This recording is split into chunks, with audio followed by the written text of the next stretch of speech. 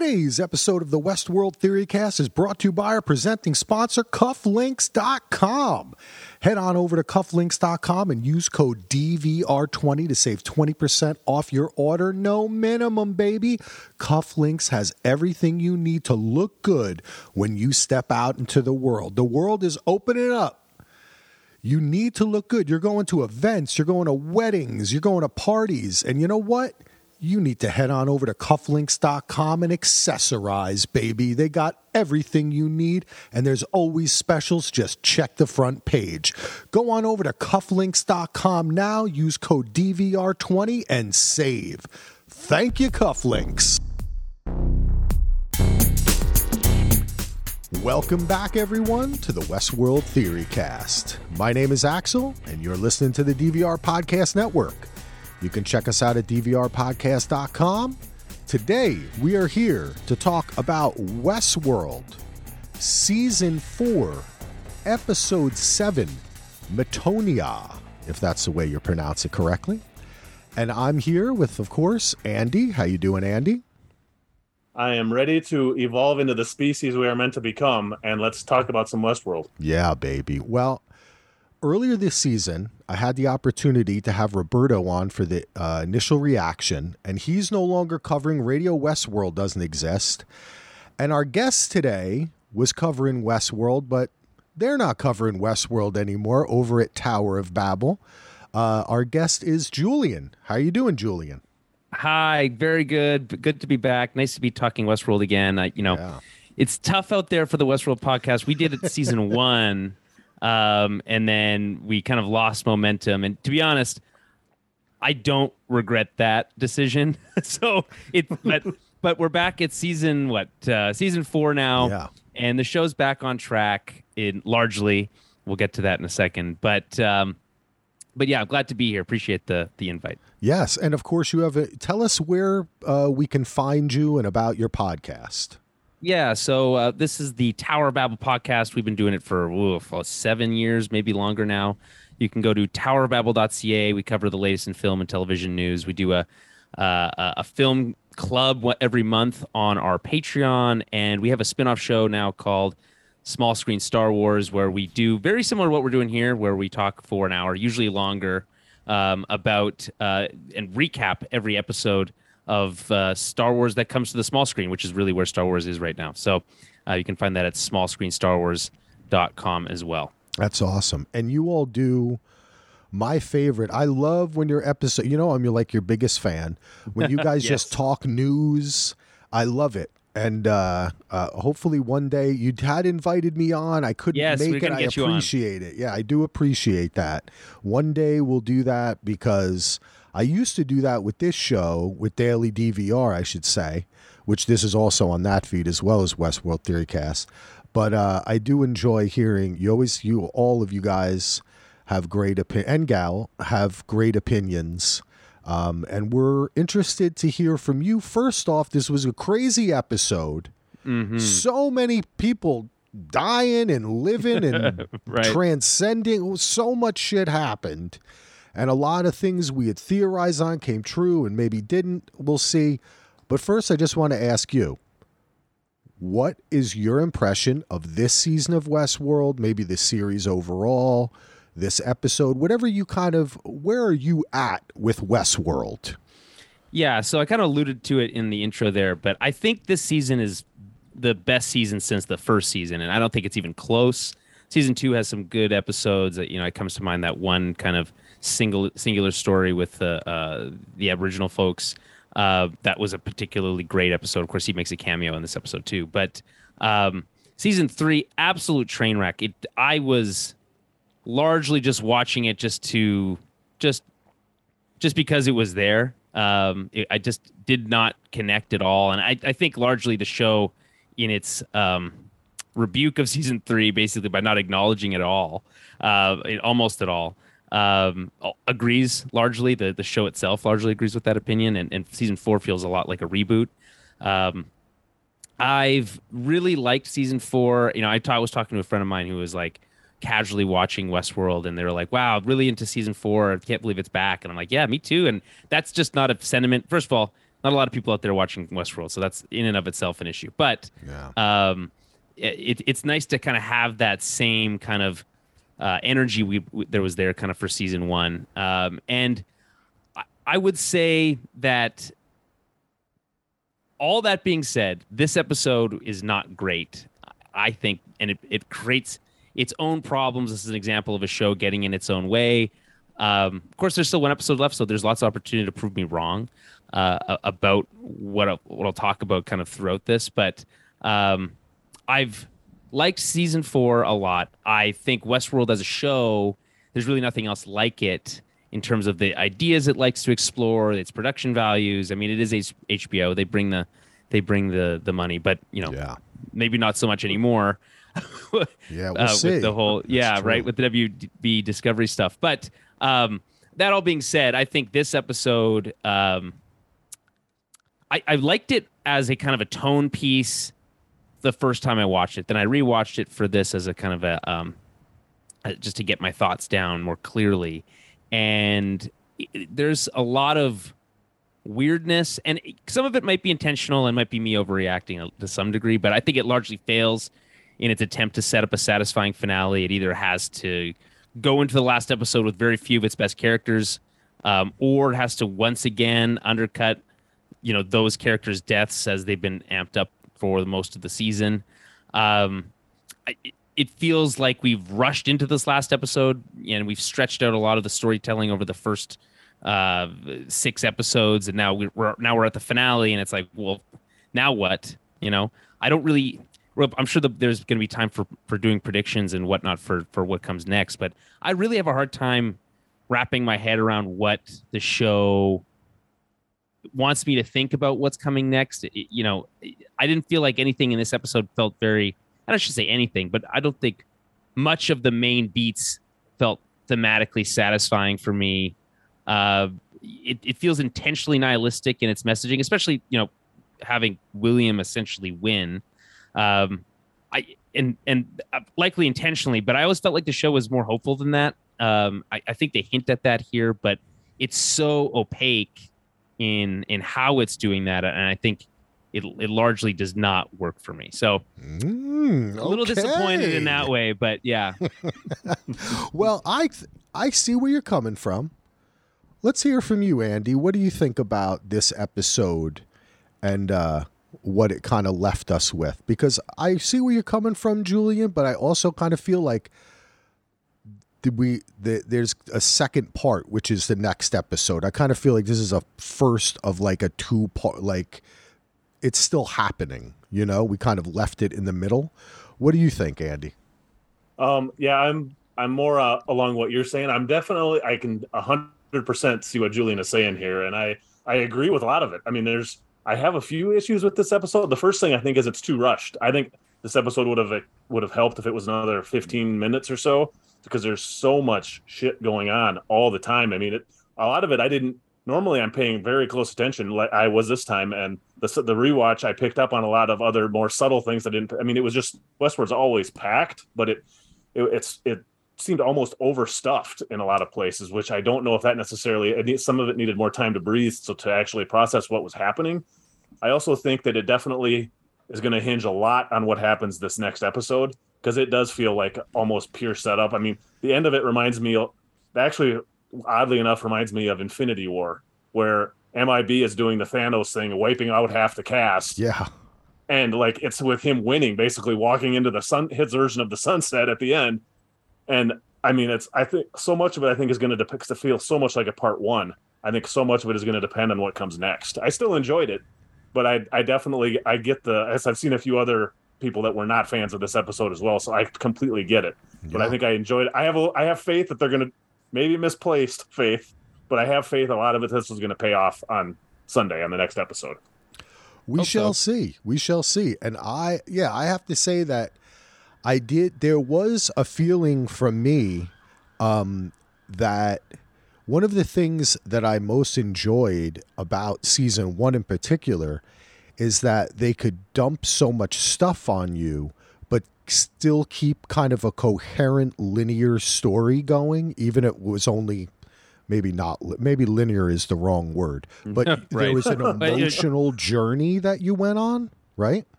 And I feel like a lot of this episode was not an emotional journey.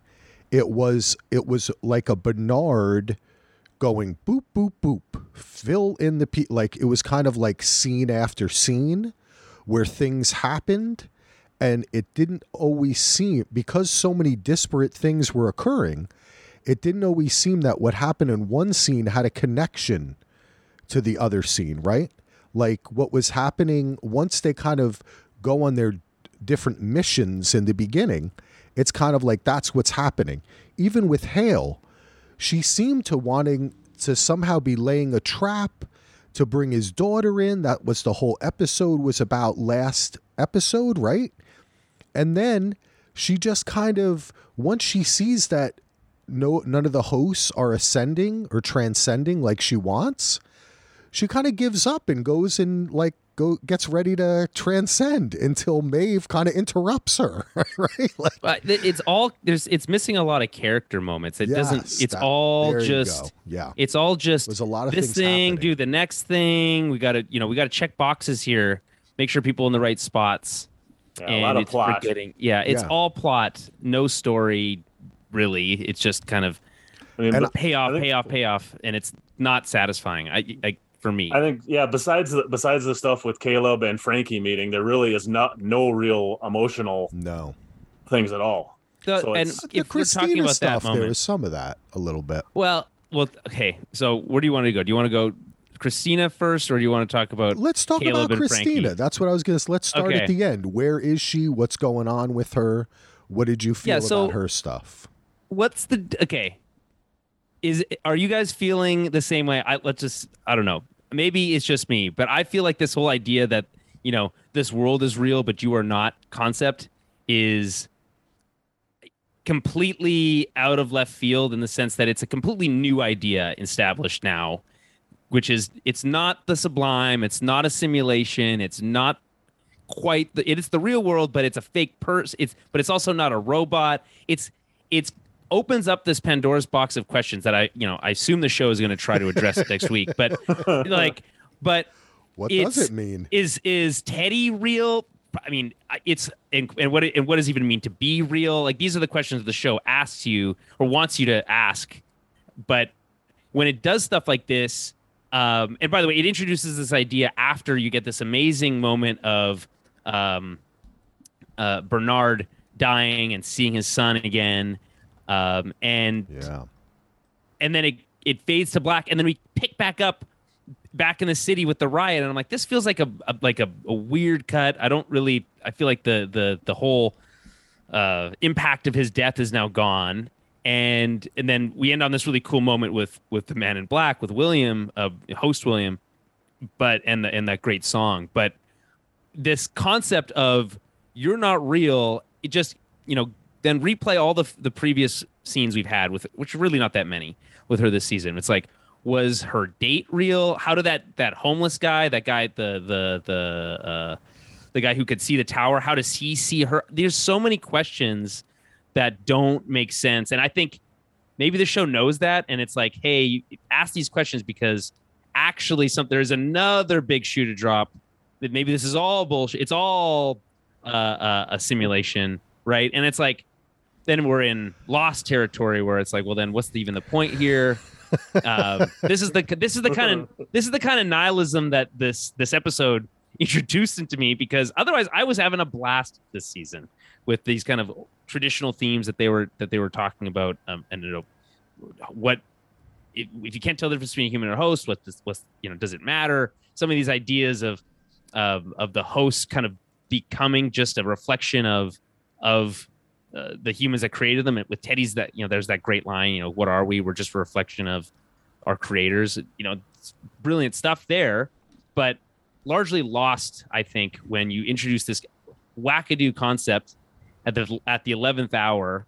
Well, we don't know. I'm not ready to say that it's wackadoo, because right? Okay, sorry, maybe that's a little premature. We can, because the show, I mean, that's the kind of vibe of the show. It does present you with the puzzles, and a lot, and I think most of the time, up until this point, a lot of those have paid off. If this season pays off? You might not like it, but it kind of works, you know. I think that we should talk about what it means. I think that it's obvious that Bernard was telling Teddy what to do when he was talking on the tripod just before MIB shoots him, right? He's saying something about go to the left or something like that. You have to reach out with your left hand. Yeah. Yes. Yeah, and he offer said her the her. Yeah. Yes. Yeah. So I think he's guiding whatever is happening. He says there's time for only one more game. If you choose to give her that choice, you can't miss. Reach with your left hand. Okay. You think that's meant for Teddy? Yes. I think that's Because Teddy and him instructing Teddy.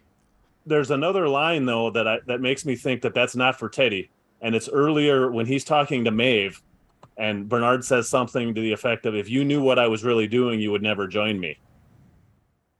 Right. I think Bernard is trying to manipulate Hale here. Hale already. The her is Hale in this scenario? No, I think the message is for Hale. Oh, to give her previous life. I see what you're saying, because I think that there's some thematic resonance there, because Hale also earlier in, was it season 2? I mean, one of the big threads was her leaving a message to herself too. I mean, it would be another echo of a past season. The human Hale left the message of her son, or about her son, and all. Remember, I can't remember exactly what was in that, but because I keep trying to think. I mean, if Bernard was secretly working with Teddy, why would that make Maeve not happy? I think Maeve would be fine with that. No, what Maeve wasn't happy about was the distinction there was, if she knew that she could have avoided this whole problem and just gone straight to the afterlife to be with her daughter, she would have done that and not helped Bernard. Although how much help she actually was here is questionable. That's, I think, the issue. I think that's a great concept, that this idea, you know, that the her is still Dolores. Yeah, I think for sure the her is Dolores. My question is just who that message from Bernard is for. I think it's definitely to manipulate Dolores, or to get Dolores to do something, or wherever Dolores is. Right, because she's special in some way. Yeah. Right, or you know, but I like this idea that it's her opportunity. It's Hale's opportunity to correct, because she's talking to a version of herself, which the show barely touches on, which is this season 3 concept that the show just does not really want to deal with very much. But you know, this Charlotte Hale is Dolores' version, so she's talking to this young innocent version of herself.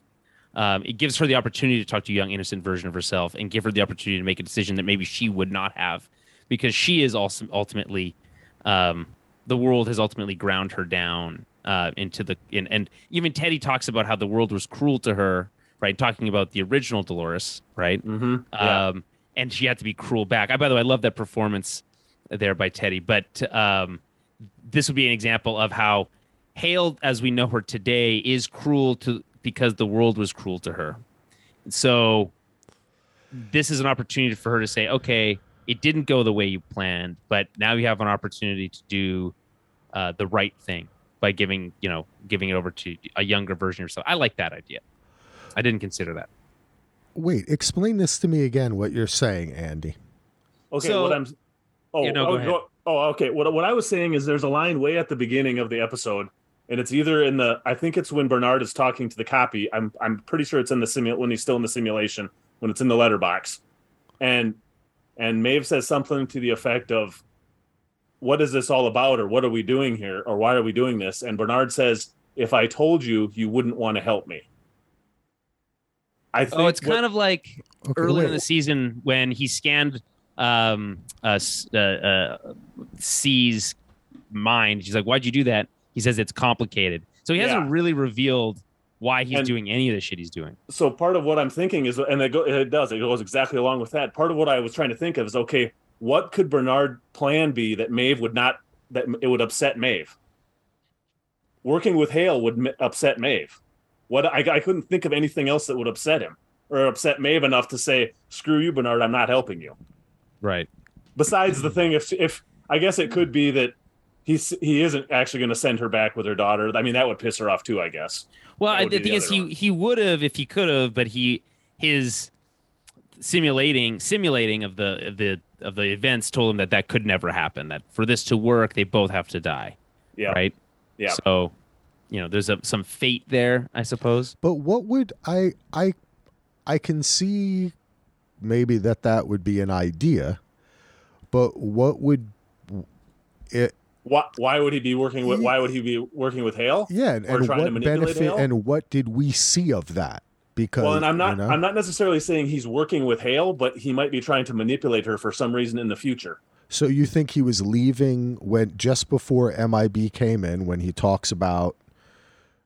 And there's also a missing scene there for sure. I don't know if you guys caught this. I had to watch this on the second time. Cuts in the second time. He shoots Bernard, or MIB shoots Bernard 3 times. He hits him twice in the chest. If you look in the background, it's daylight. Then it flips to him talking to Akacheta. I saw this on the interwebs. When he shoots him in the head, it's nighttime outside. So there's obviously he obviously spent some, and then the next we see of it, we see MIB walking out and the thing blows up. So there's something else that happens in there as well. Or maybe he's working with MIB or helping trying to leave something for MIB. And he stashes the gun in Hoover Dam. There's something with Bernard. We just don't know what's going on there. He certainly has one last card to play, even from Beyond the Grave. I think. Yeah, I agree. Do we agree that he's probably dead for good, though, this time? No, not at all. I don't think any of the people are dead. Even Bernard? No, I don't think Bernard's dead either. I think he is. I think the way that they played his death scene is certainly different. See, this is what I mean about the show being frustrating, and this Dolores thing being one element of it, or Christina Dolores being one element of it, which is that, largely speaking, the show has been good about setting out a set of rules. The world works this way. When you're in a simulation, you're in a letterbox, yada, yada, right?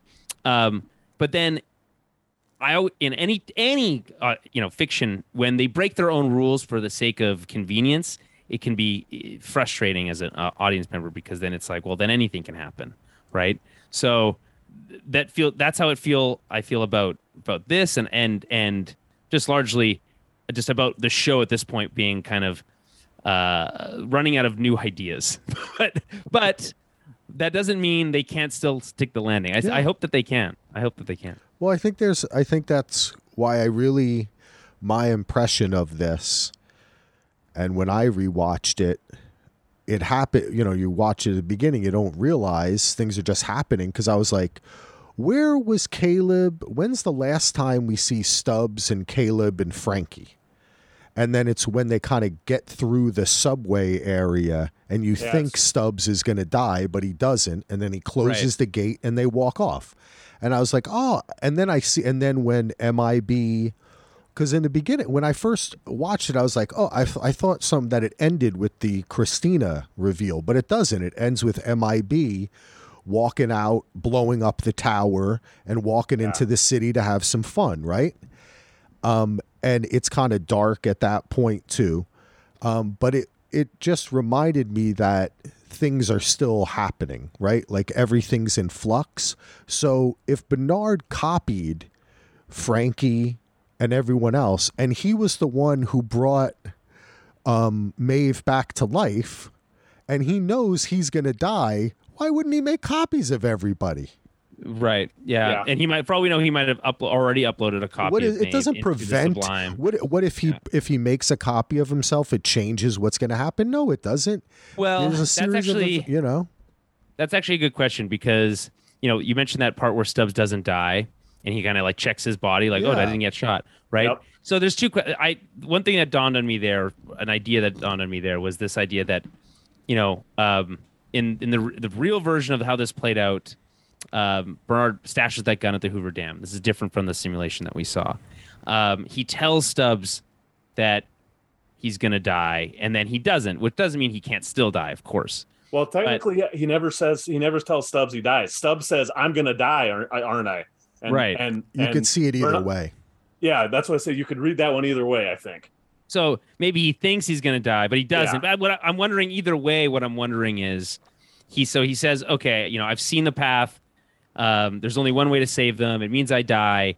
But I still get the impression that there's this idea of determinism and fate here, that Bernard's been, like most of the time you do this and most of the time you do that, like probability, and that there is and maybe I don't know which rogue element is the one that kind of maybe changes what he thinks is the outcome. It's been this way. I've done it a bazillion times. He did the Doctor Strange move.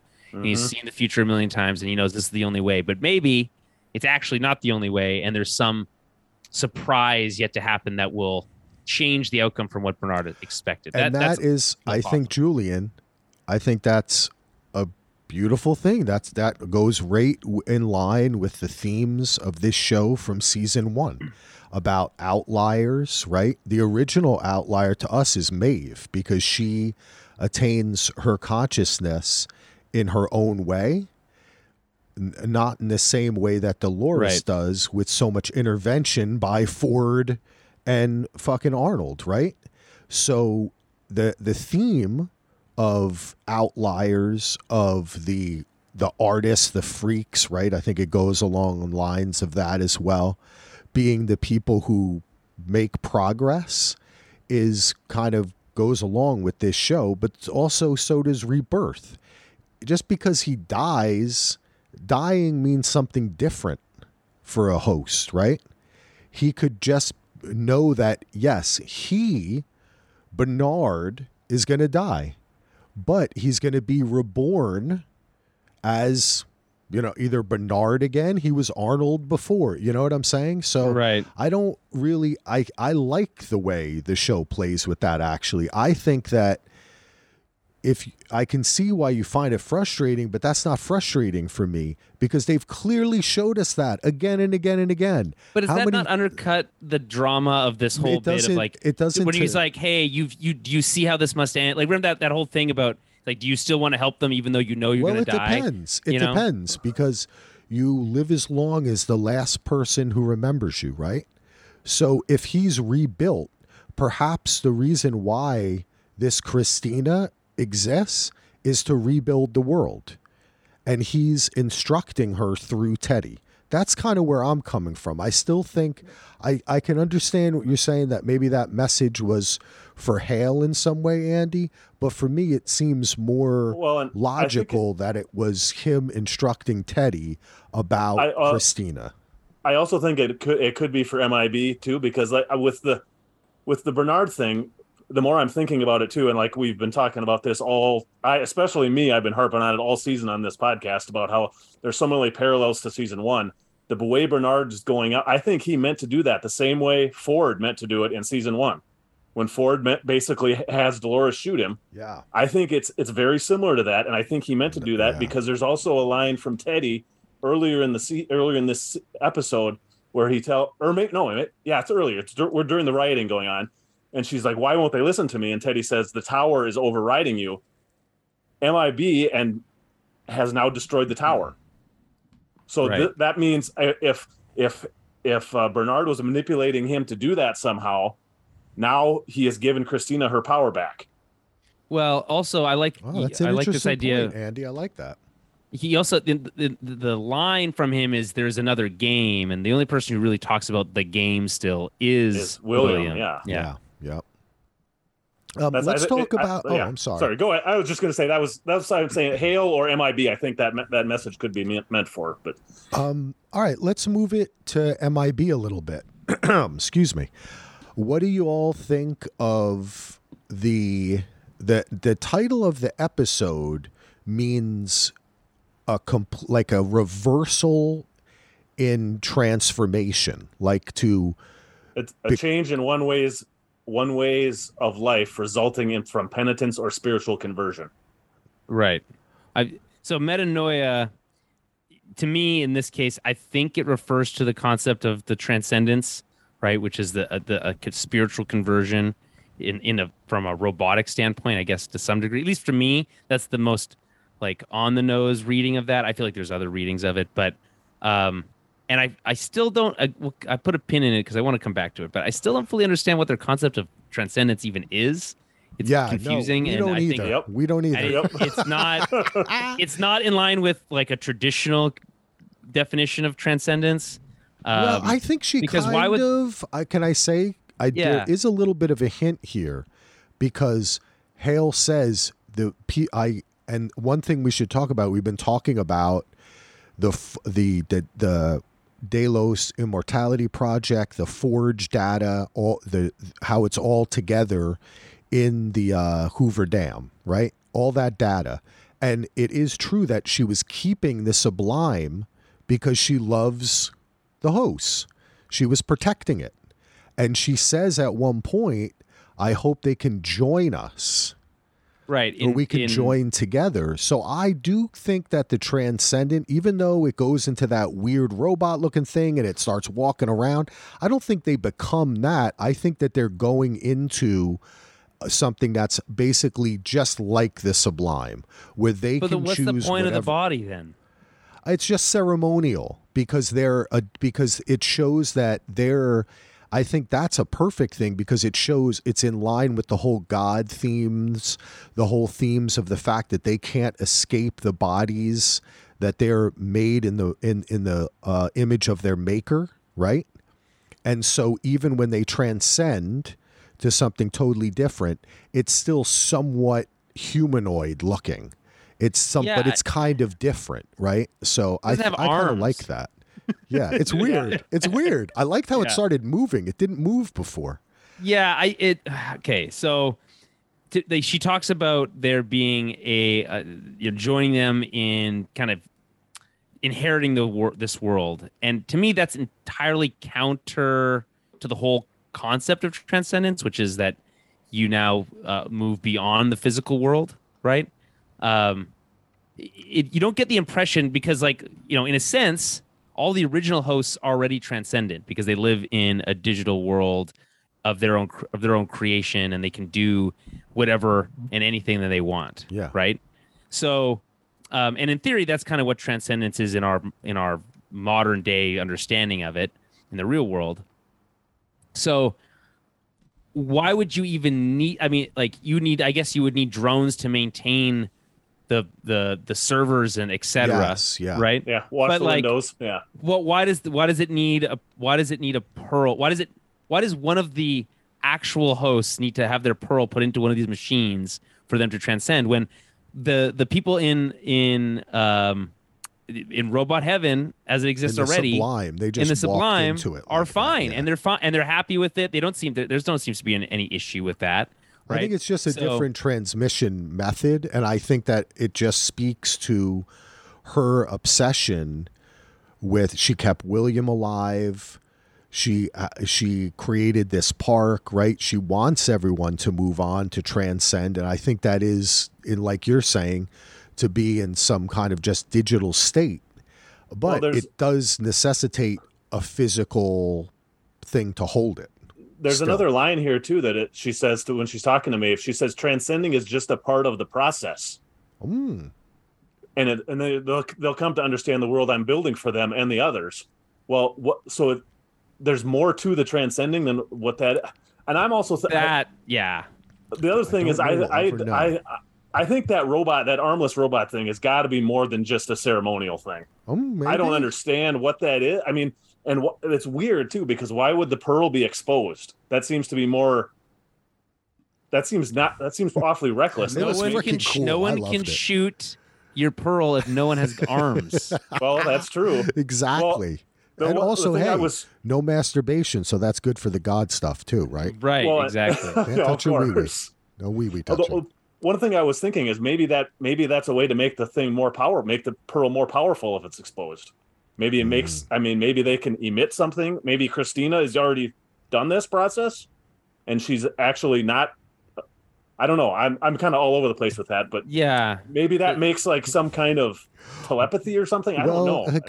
Can I bring us around to something I love that we had this conversation, but can I bring it back to William for a second and MIB? Yeah. Yes. of Because course. the reason I was bringing up the title is because that's where I saw the title. Because I found that to the whole idea that, as we'll call him William and MIB, before he becomes really, in my opinion, I think you guys might agree, like kind of reaches fidelity by killing himself, right? Like killing the original. He has the exact opposite opinion. His opinion is that he comes to William because he wants the city to survive. We talked about this last episode. He loves what they created. He got mad at that host who went off the reservation, right? But then once William kind of infects him and he kills William, he becomes William. And like the fidelity is complete. And it's kind of like William switched bodies. I found that to be, for me, there's so much crazy shit that happened in this episode, but that was like the coolest thing for me. And I think that they really pulled that off very well. I didn't have any issues. I really like that. It's certainly the best performance in the episode. It's like not even close. He was great. The cross cutting is great. The subtle differences in makeup between the two versions of William really work for me. The eyes were a little different. Yeah. Like the robot's eyes glowed a little bit more. There's this when the host version comes up, there's this almost imperceptible Tibbin-ness in his performance, that he's just a little weaker. He's a little softer. Yeah, the in glare front of isn't this quite William. there. And it's the most childlike version of William we've seen probably since the first episode season 1, when we actually the Jimmy Smits version, or not Jimmy Smits, what's his name? Jimmy, the original actor. Yeah, what the hell is his name? Jimmy I just have Dreamboat. Star Wars. I got Simpson, Star Jimmy Wars on the Simpson. mind. Jimmy Jimmy Simpson. Yeah. The But like, Simpsons. I just love that performance so much, and his little smile as he finally dies is just like the perfect little chef's kiss on top. What did you think about that, Andy? Were you pleased with that? Because we've been talking the whole season about how I think it's very evident the way they laid this down of him growing and changing. Yeah, and splitting away from Hale, or seeming to split away. Yeah, we've talked about this too. That anytime they give Ed Harris something to actually do, it's amazing. So even if it doesn't make sense, Ed Harris is so damn good that I don't care what it is at some point. I love the whole scene. I love that he kind of, it seems to be a different, the same William, the same murder bot William, but he's also seems to have turned a corner a little bit and trying to do his own thing. I loved it. I loved it. Everything with Ed Harris in this episode, I loved. It was so brilliant. Oh, go ahead. Thematically, I like it because you have this idea that, the show is struggling with, and they even talk about in the scene, which is this idea that hosts, just like humans, are struggling to understand their meaning. Why are we here? What's the purpose of this? Right. And William, as his kind of thought on this, is that it doesn't matter. It all deserves to burn. He just wants to see the world burn. And that this search for meaning is pointless. And you just need to maximize the time you have, which for a robot William is nearly endless, right? Which is why he spent so much time searching for immortality. William did. So I just find that all very thematically satisfying, as he advocates for burning the world down instead of searching inwards to try to understand, the who and why you are. That's who he is, right? Like, no matter what this character, we've seen him when he was younger, but in the end, he's that guy who wants to, get his rocks off and see the world burn. I thought it was interesting too when Stubbs and Frankie find him too, and Frankie's like, we need to help him, and Stubbs is like, no, we need to leave him there. Whoever did this did us a favor. That led me to believe that he actually was still alive at that point, which. No, he was dead, dude. Okay, that's what I thought. He's got to be dead. I hope he is. There was so much that would blood. That'd be a bridge too far. But. Yeah, that human version is dead, I think. Yeah, that was really I was really satisfying for me, and I'm still not sure where the stinger from season 2 fits into all of this. Yeah, that's really that stinger from season 2 is the finale to the whole show. I think is ultimately like it'll be in the final episode. I could see that. I do think going back to the park is kind of in the cards, right? Like you got to go back to the park at some point. Speaking of going back to the park, they amped up this whole Chicago theme park version of for this season, and we barely spent one episode there really, and we spent a little bit of time there last week, but it just feels like that I would have liked to spend more time there. I thought it was really cool. I liked how it was all built out and the set. I mean, give it up to HBO again and their way that they build their sets, and it just feels really amazing. But we just barely spent any time there. The show always felt to me more together when it was in a park. So, Yeah.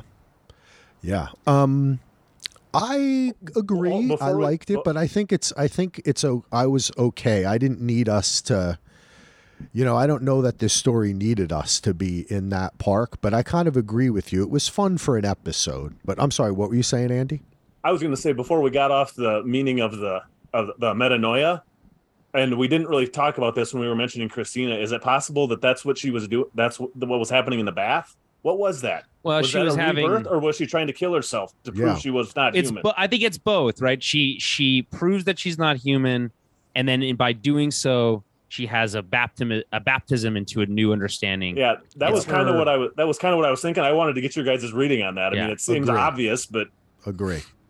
Can I just mention that I think the lighting in that scene in that bathroom is just absolutely stunning. That the way they have the light coming in through the window, hitting and the set design as well. This like green stone wall. Yeah. It just I think it's very painteresque, and I think intentionally so. I mean, there's obvious religious analogs all throughout the show, and this is one of the most obvious ones. But setting a rebirth scene in one of the most picturesque lit scenes in the whole episode, or maybe the whole series, makes a lot of sense to me. I just thought that was really nice. Although weird that she was, not that I'm advocating for more nudity. It's just weird that she was in her. It's just weird that she's in her underwear. I think that makes sense because you take off your underwear if you're going to take a bath. You keep it on if you're going to try to kill yourself. Then just leave all your clothes on. Yeah, but then it weighs you down. It's uncomfortable. You know what I mean? Like, say you want to get up, you forget something. If you're trying to drown, don't you want to be weighed down?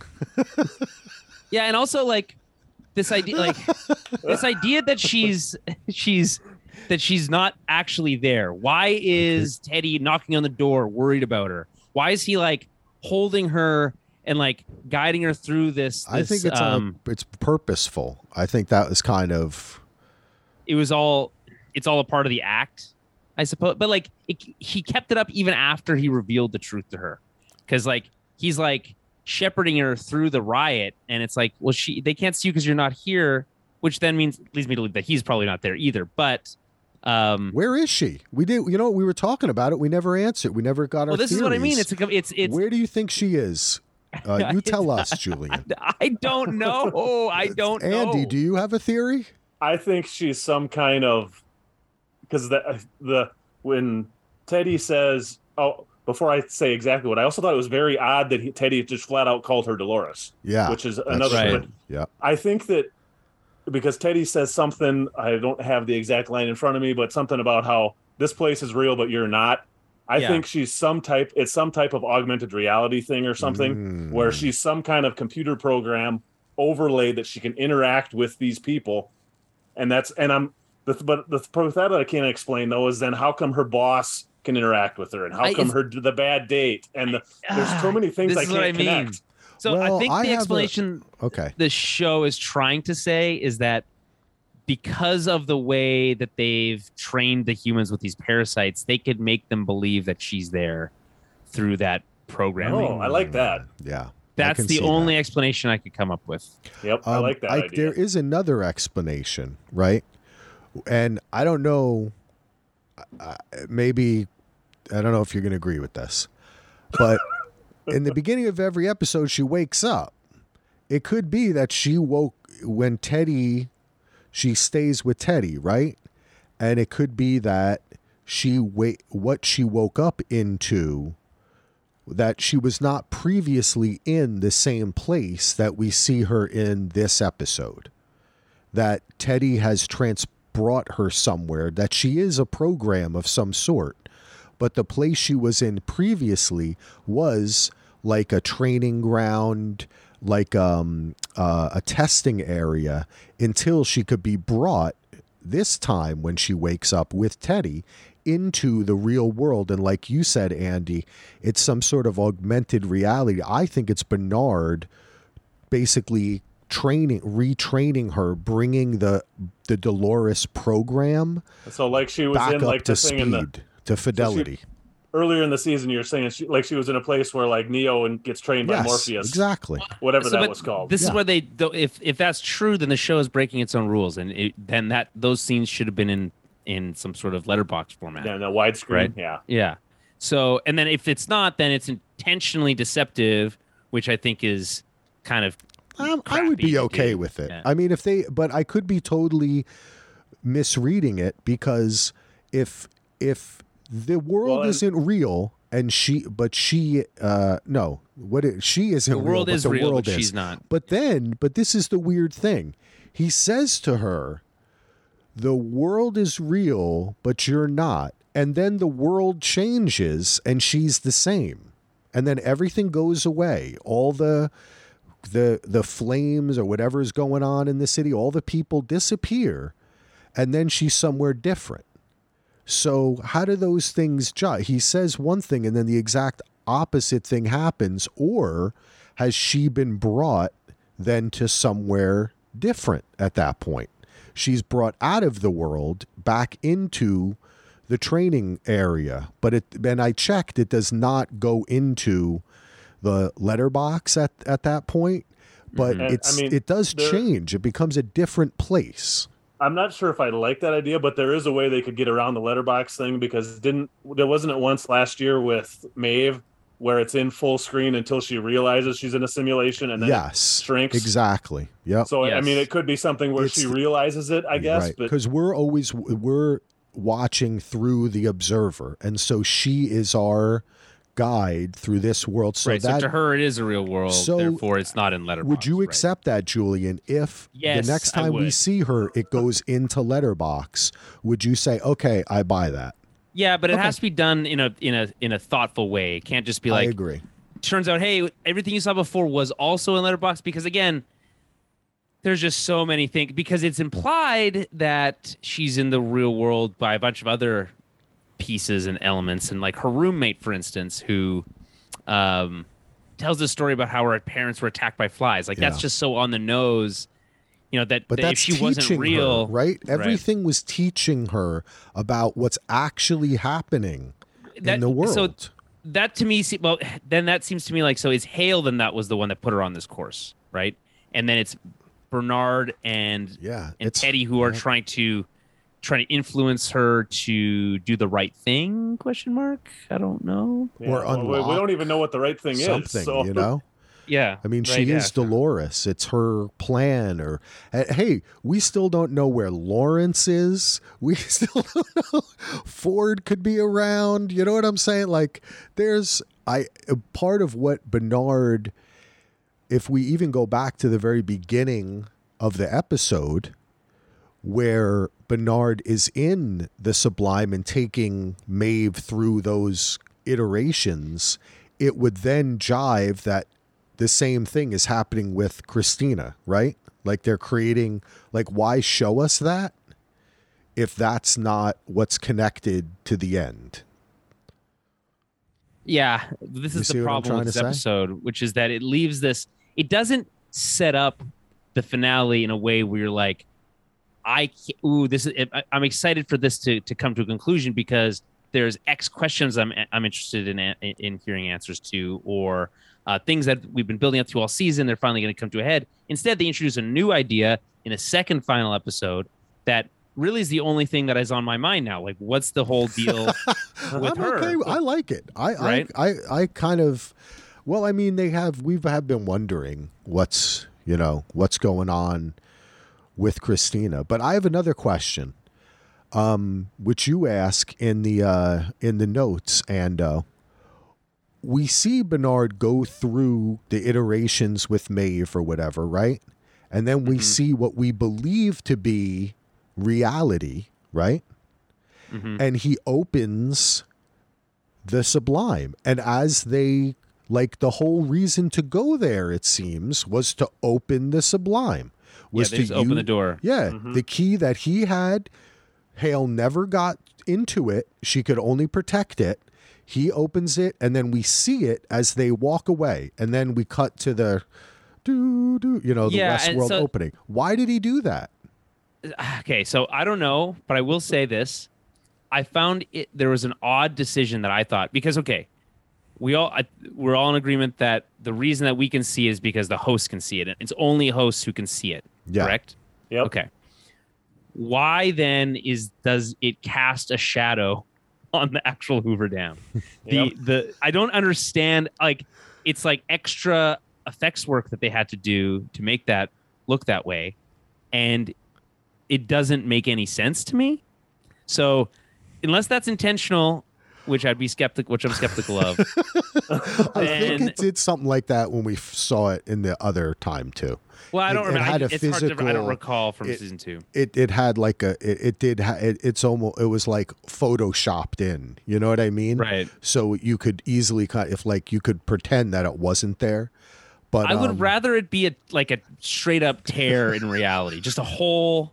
It did look a little. I agree with you that I have to look at it again. We got to take some pics of it, put it over on the Facebook page or something. But it was kind of interesting looking. But why? But back to why is it open? Yeah, why is it open? Is someone coming out or is someone going in?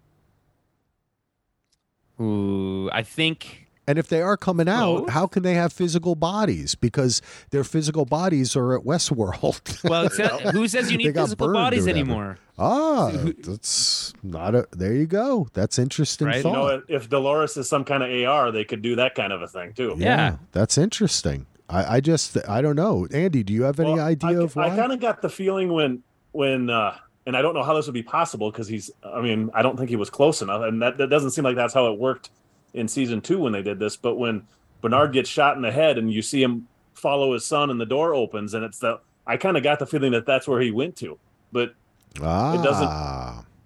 But I still can't imagine why he would have opened it just for that reason. It did seem like he was kind of trying to get that right, like, yeah, because it had that little when he opened it and he goes through the door and it kind of does that little bright flash and like it digitizes itself or something. I got that impression, but I didn't. Is that why he opened you had to physically? That's what I'm wondering. Is that the only reason why? But I can't imagine he would just leave it open for anybody to go in and out of. Well, it's open. He's left it open on purpose. There's a reason for it. Yeah. It's all part of the bigger plan. Yeah, it's got to be. It's got to be. Maybe. Yeah. What if it's something crazy like everyone gets to go to the Sublime, even humans, or something with something weird like that? Because they're talking about saving a piece of a piece of the civilization, humanity, the world. Yeah, he says. I got it here somewhere. The line he says, but this I that part of it. I think that there'd have to be, because that physical, the idea this would the servers is the reason why they picked that dam. Because can it just run by itself, like without any people there? I think the idea is it's for cooling. Yeah. I think is the idea. Right? Oh, but I mean, it can power it too, though. He said it's a power source, right? Yeah. So it just keeps running. Because I think that you still do need like someone maintenance. Yeah, exactly. Thank you. Well, another question I have you here need a janitor, clean up a leak, When you were talking part of that, I found that when Bernard is talking to Maeve, he said, "There's no way to save this world. Everyone here is going to die, but we can save one tiny part of it." Yeah. So what is the one tiny part? Right. It's got to be Caleb and his daughter, and maybe that's why he scanned them or something, or maybe she can go in, because we have been seeing, and we've been following And along. we saw Frankie get shot too. Yeah. Oh, yeah. Just in the leg, though. It just Yeah, seemed like but- a leg wound. But you can always hit that vein in your leg. I thought it was her. I thought it was her gut. Was it not her Oh. gut that she got Yeah, I shot? She was couldn't kind tell. of I mean, limping. yeah, I couldn't really tell. It was either her side on her gut or her leg, one of the Wow, two. there you go. I don't Either know. way, it's hard to survive bullet wounds for a long period of time unless you have plot armor. Yeah. And it's unclear to me if she does. Here's the other thing. Are we led to believe that Hale perfected the human fidelity problem with Caleb? Because if not, because we watched all those other Calebs deteriorating, kind of like we saw the original Jim Delos deteriorating, right? Mm-hmm. Right. Does that mean that the Caleb that was just introduced to his daughter again It's going to will just deteriorate no matter deteriorate? what. Just yeah. That's a great Or- question, Julian. Yeah. Yeah. Or would he stay intact because he's with his cornerstone, his daughter? Or could they just take his pearl out and put it in a body Yeah. that will last? Well, but I always thought it wasn't a body issue. It was this kind of dissonance between the human consciousness and the robot body. It just didn't. Yeah, it it couldn't rejected mesh. itself. Yeah, yeah. Perhaps Or it rejected the body, I should say. it could be either one. I may have inferred that she just did it that way on purpose so he could only get to a certain point. You know what I mean? Like she kind of Right. created a body but either way, that works. I mean, it's got to be something to do with him and the daughter. Bernard said earlier Well, that she was the key, and I think that we have been following along. As Brett reminded us of the cleanup text, please listen to the cleanup text. And oh, by the way, happy birthday, Gina. It's still Gina's birthday, so we'll say Happy birthday, Gina, to her. even though you won't hear this until it's not your birthday anymore. Yeah, that's true.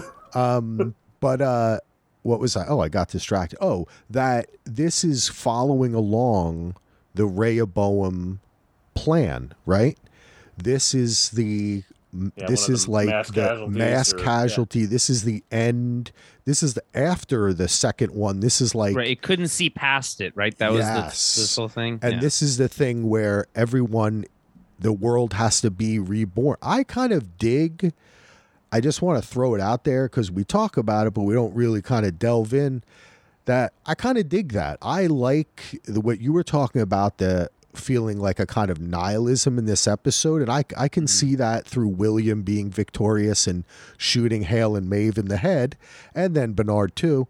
But I still think that the next episode is probably going to move towards it being like as we said before, it's not yet a post-apocalyptic story. This is like the apocalypse. This is the end. And Well, then we'll see something new grow I from went that. back and rewatched some of the end of season 3, and one of the things Bernard says to Stubbs before he goes in is he's trying to figure out what comes next after everything is gone. Yeah. And I think they got to go to space. What do you think, Julian? Well, they talk about inheriting this world. I mean, Just they don't like have Fast and Furious. there's no if the people are all killing themselves, right? And it's unclear if it's globally. It's another issue I have with the show. It does Well, they not. do say cities, and then then Right. she says something that we didn't really know before, which is that New York is specifically Williams City. Like Yep. she says, so he's kind of the warden of this city. But I'm sorry, go ahead, buddy. Well, I just like you're right. They do imply cities, but like how many? There's so many cities just in New York alone. That's actually so like true. like what are we even talking about here? So I Boroughs. would like a little clarity on whether this is a global event or not. It doesn't really matter if it is because it's I believe the it characters- is. We're with the characters that matter, so it doesn't matter. But I think I kind of lost my thread, but it's post-apocalyptic enough, in my opinion. Okay. Because they're admitting that they're killing all the people. They want to take over the world. There needs to be there's some sort of idea of having a next world with hope, quote unquote, hope for the next world, I think is what Maeve says. And whatever that means, it likely means they're going to be on the planet Earth. Everyone's like, oh, it's host human hybrids. Probably, right? Yep. the show is about can humans and robots get along? The answer apparently is no. So what if they were humans and robots? That's the only way they get along. And that's And when you have that, don't you think of the kind of rebirth, the cycle begins again, and how did it start? Like with Ford and Arnold and Dolores. Yeah. So the Dolores thing has to be part of what is he wants to save. We're still talking about, right? Like what's the next step, or what does he need to save? It seems like Dolores / Christina and Caleb and Frankie, we still don't know why, besides being a great meth cook, why Caleb is so important. Right? Like yeah, I was just going to say that. So important. It seems like he's just hanging around. He's just on the periphery always, of the story. His daughter, who we are really only introduced to in this season, we're supposed to care a lot about. We're supposed to care about her, the fact that she has a girlfriend, which I don't think anyone could possibly care about because she has like 4 lines of dialogue in the entire series. And she locks her in a room too. Yeah, and she locks her in a room, which is so it's like, very hard to get out of. Yeah, well, once you lock your significant other in a room, it's hard to come back unless from that. It's consensual. Right, exactly. Which was it maybe ? I don't know. Anyway, all I'm saying is I think that's here. The outstanding questions are: why is Caleb important? He keeps talking about this like amorphous idea that he, that the parasites couldn't control him because he had something that she didn't have, love, presumably, something like that. Yeah. Mm-hmm. And he's an outlier, right? And then we have this concept of invisible Dolores. Those two things need to come together for the season to tie together in a neat bow, in my opinion. Yes, yeah, no, definitely, agreed. Definitely. Those are and we see that those are the people who are like, I don't know, alive, because everyone else is dead, right? Like Bernard's dead, Maeve's dead, Hale's dead, right? Like it's nice that they told us, they reminded us about how if you get shot in the pearl that you die. It's convenient. Yes, it's nice that they did that in this episode to remind everyone. Yeah. They've been doing a lot of that this season, and reminding us about. I still go back to when I still think that Christina has to be some kind of the purest form of Dolores. Maybe in the same way that she rebuilt Arnold, right, in Bernard, because really Dolores kind of built Bernard, right? That Bernard then rebuilds her without the Wyatt part, because that has been mentioned twice this season. And they did not really mention that last season. They weren't talking too much about, don't forget about the Wyatt, right? So I think hardly anything in season 1 and 2 was mentioned last season. So I think it's significant that was mentioned twice. Once when it was by Maeve in the park, and there was I can't remember the other time it was mentioned. It was earlier in the season. So I think that her being some kind of rebirth of the next phase of humanity makes sense. And now you have Caleb, who is basically a fidelity, like a human hybrid, right? MIB is too, and they, in a sense, create the Dolores and Maeve, and it's like they switch. Like Caleb is kind of the Maeve, and like that it happened unexpectedly, right? And he gets to connect back with his daughter. Whereas with MIB is like the kind of Dolores was, where she wants to like take everything down and has the Wyatt inside of her. So I like what they've done with that stuff. But can I ask you guys, I've said already, I think everybody's probably coming back. Do you, Julian and Andy, do you think that Bernard, Maeve, Hale, that they're all dead? I think everyone but Hale is dead, is my opinion of that, because you can't keep killing Maeve, like, and just bringing her back the next, like, it just doesn't. At some point, it's like, and I guess I get that that's the show, here's what would be satisfying for me from Maeve. Turns out Bernard made a copy of her and uploaded her to the Sublime before they left, knowing that this version was going to die. Okay, I can get behind that. Same with Arnold. I think Bernard, he has to be dead. Just the way that they played his kind of final moment there. I don't think you undo that. I don't think you do that if you were going to bring him back. And we do see her. He says it's a hastily made copy or build of you. But I mean, we see her that's a little bit of foreshadowing. She's frickin' in the Sublime, right? Well, that's good. Funny you bring that up because I wasn't sure if we had time to touch on that. But this concept that he made in the simulation that he was running, he made a version of Maeve from his perception of her. Mm-hmm. And that in and of itself is like a whole can of worms that I don't think the show wants to open or get into. It's just like, don't think about that. It's just another version of Maeve that's similar enough, despite the fact that the real version of Maeve says all the exact same things that the simulation version of. He had a lot of time. The time moves differently, you know? I think something that could be interesting about that if I don't know if they'll actually do this, but like say that version of Maeve is dead and they use the copy to bring her back, the version of Maeve that Bernard knows never knew Caleb. Well, Bernard never saw Maeve like the original Maeve.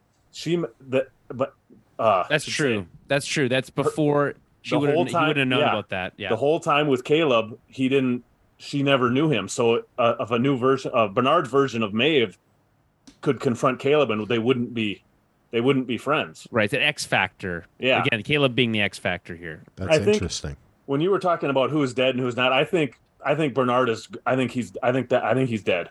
I think we'll still see Jeffrey Wright in other ways, but whether it be messages or whatever, showing up in some weird way like Anthony Hopkins did after he was shot. But I think he's gone. I think both Maeve and Hale are coming back. Okay. All right. We'll see. If Bernard is gone, I will be sad because he is my favorite character, but I'll keep watching the show. And I think with Maeve, it's kind of like what you were saying, Julian. I mean, it's part of the show, and I mean, she's basically the Kenny from South Park of this thing. She's been killed and brought back so many times that I just have a feeling that's going to happen until the end of the show. You mentioned Jeffrey Wright. And just for a small nitpick, I think his performance in this episode not that great. Just for the record, I want to put that out there. His performance of when he was lying to Maeve, not great. His performance when he's saying goodbye to Stubbs, not that great. Wouldn't maybe, and like I know he's playing a robot, but more than usual, I would say. So well, Hemsworth is playing a robot there too, and Hemsworth I thought was great in that scene. Oh, well, it's literally Hemsworth. I mean, Stubbs is infinitely watchable, right? Yep. That's the problem. He's great. He should get his own show. Do you all want to talk about anything else? Because I was going to ask if we wanted to throw a pause down and watch the trailer and then do a little trailer talk. But before we do that, if you're interested in doing that, does anyone have anything else that they want to bring up? Well, I'll just talk about a couple of things I liked. I liked the synthy score at the beginning of the episode. I really liked that. I liked when they went to Times Square, but instead of like all these ads all over the walls, it's like pictures of trees. Yeah, that was great. No cars, foot traffic. Yeah. Very cool. I loved, I mentioned before, but I really liked Marsden's performance as Teddy when he's talking about the pain that Dolores had to, the cruelty that she had to endure. Yeah. I think his performance there is really great. I really like having Marsden back for this season. I just think he's just underrated as general. Just in general across the board, go see the Sonic movie. Totally agree. You know, I like him a lot, man. Yeah, and I like Stubbs' little gleam of wisdom about it's not about the moment you see each other; it's about every moment after, right? Mm-hmm. Which might have something more to it, than just that one throwaway line. Something with Stubbs that actually reminded me too. I thought it was interesting when they're waiting for Maeve and Bernard to get back, and he's like, "Let's just wait another minute," and then they drive in, and he's like, "See, I can predict the future right. too." Right, that's such a good line. Yeah. I thought that was interesting. I don't know if there's anything to it or if it's just a comedic line, but either way, I think it was just for him to have a little fun moment where he just like have some faith. And I also liked how when they got to Olympiad Entertainment, like how there's all these different groups of them. going through the same space moments apart. I just found that very fun. Anytime that there's that happens in a show, it's very Game of Thrones-esque, where people just barely miss each other. Yeah. I'm a fan of that. But yeah, I think that kind of does it for me. Cool. Ando? I don't know if there's a whole lot other things that we haven't really at least touched on a little bit. I did like the scene when I just like that whole sequence when Christina and Teddy are walking through the building and Stubbs and Frankie are also walking through the building at the same time, and I like the way all that was cut together. I love the stuff with when Christina tells the writers to trash their own thing, and I really love that whole thing. Even some of it doesn't quite make sense yet, but I love the vibe that it gave. It just reminded me of a lot of season 1 Westworld, and kind of how it was kind of like controlled chaos in a way. Westworld does always like to end with a freaking riot, right? Like every season has to end with a riot of some sort. Shit blowing up. All right, cool. Well, if you all are not interested in hearing us talk about the trailer, Julian, do you want to join us and talk about the trailer? That's the next time on. Is that the? Yeah. I have not seen it. For the record. Do you have like a TV or something available to watch? I am in front of my monitor. Yes, I can do that. All right, cool. So we're going to hit a pause. So hit us at dvrpodcast.com. Check out Tower of Babel if you're not interested in the trailer, or if you're Brett. Happy birthday, Gina. And we'll be back to talk about the trailer just as soon as I hit a button. And we're back. I hit the button again. All right, we watched the trailer. We're going to talk about it. So if you don't want to hear it, go. Here we go. 3, 2, 1. All right. So what do you think, Julian? What do you think of the trailer? This provided no additional clarity. It seems like it's kind of a bit of a shrink the stakes down right to the core players, right? Remove all the noise. Seems like there's a lot of gunfights. And this kind of idea that Maeve talks about in the episode this week, that they came there for survival, right? So it feels like really this kind of last ditch effort to survive seems to be the key element. But as I said before, like how that joins up with Maeve, or sorry, with Caleb and Dolores. How does that bring those two things together? I have no idea. Which is really what I want to see at this point. But it does look like Hale is coming back to life. Probably. Yes, it does look like Hale. And Andy, it looked like a message or Bernard on a screen, and it looked like a woman's hand that could have been Hale. Well, and he does, and I mean they're famous for not syncing the actual dialogue with what they're showing on the preview. Yes, but he does say something like, "This isn't the world you wanted, but it's the one you created." Yep. And it was recorded, and we didn't see him record that message, that part of the message this time. So there's obviously more that he's recorded. So because that was not spoken in the episode 7, that the part about the world you created wasn't. Yeah, for sure. And it looks like William goes out to the dam, and is he going to enter the Sublime? What is he going to kill everyone in there? There is a super cool shot of him walking through the mist and the steam too. Yeah, that was a pretty badass looking shot. Anyway, sorry, Julian. Can you even kill people in the Sublime? I don't know. Is that even possible? I don't think so. I think you'd have maybe is he going to bring a keyboard with and hit delete? Maybe is he going to blow it up? Is he going to blow it up? I like the kind of the juxtaposition between him on a horse, back on a horse, yep, and this kind of ultra sci-fi concept of a digital afterlife. I like that Me too. combination. But it does it does bring the question. Like I said, is he going to blow it up? Because that dam has got to break, right? Like we can't. It's just like the Ford thing. We have to see this break. Is there any way to make the destruction of the Hoover Dam not look terribly done in CG? Like, That's a good question. There any way that to is do a good question. Yeah, especially on the budget that HBO has. I don't know if they got a big enough budget to make that look good. Well, and here's the thing. I've never been to the Hoover Dam. I'm sure it's very impressive in real life. It's used all the time in movies and television, like constantly being used, right? Transformers, I feel like, was notorious for using it for literally everything. But I don't think you can destroy the Hoover Dam without it looking stupid, is my opinion. So I think like you probably have to go about it a different way, and I don't know what that looks like. That's my opinion. I think there was a hint in episode 7 too. What's his name? Bernard says something about I've been hit by 3 million gallons of water or whatever he says. So he kind of was hinting at it this last episode. That's true. Good call on that, Ed. Anything? So you think the Sublime is going to be destroyed? Is what you guys think? I don't know. I mean, why was it open? Is this part of the plan? Well, and this is another thing about the Sublime. Would it be destroyed if they lose power? I mean, every computer I've ever had, if the power goes out, you just have to find a way to turn it back on. Yeah, presumably. I mean, unless the hard drives themselves, the servers themselves are destroyed, which they would be if if they were flooded or something. Yeah. Yes. All right. Anything else? I'm just kind of watching again on mute. We also get a shot of somebody holding a pearl, a black pearl. Yes. It looks like the same person that was holding the pad. Yeah, because it has they have like a glove, like a fingerless glove. Yeah. It's Hale. Fingertips. It's for sure Hale. Yeah, I think it's Hale.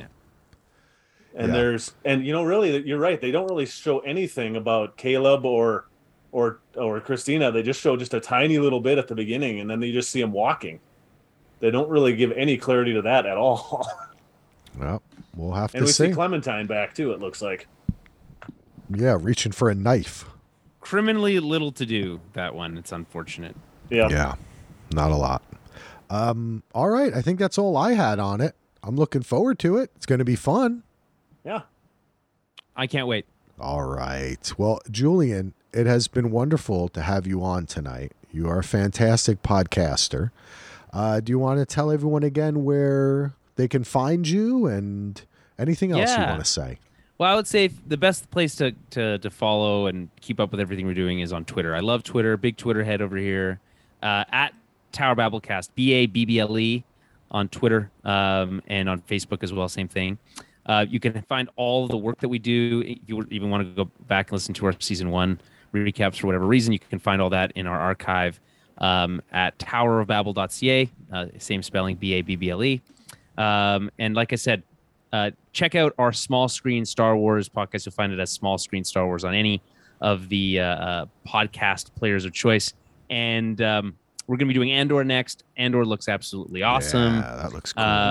And so we're really stoked about that. So stay tuned for that and find more. We'll probably be talking about the continued fallout of the Warner Brothers Discovery stuff on our next news episode, likely next week on the Tower Babble podcast. Nice. Well, I will be listening. Andy, any final words? Nope. I'm just excited for the finale like you are, and say everybody that listens to this knows how to find me. So, I don't think I have anything else. All right. Well, check out the cleanup techs, Brett, Gina, and Jenny. They will be coming to you in a couple days, and Thaxton as well. And then we're trying to work something out for doing a show with everyone somehow next week. At least we'll try to do some crossovers between all the shows we have here and talk about this finale.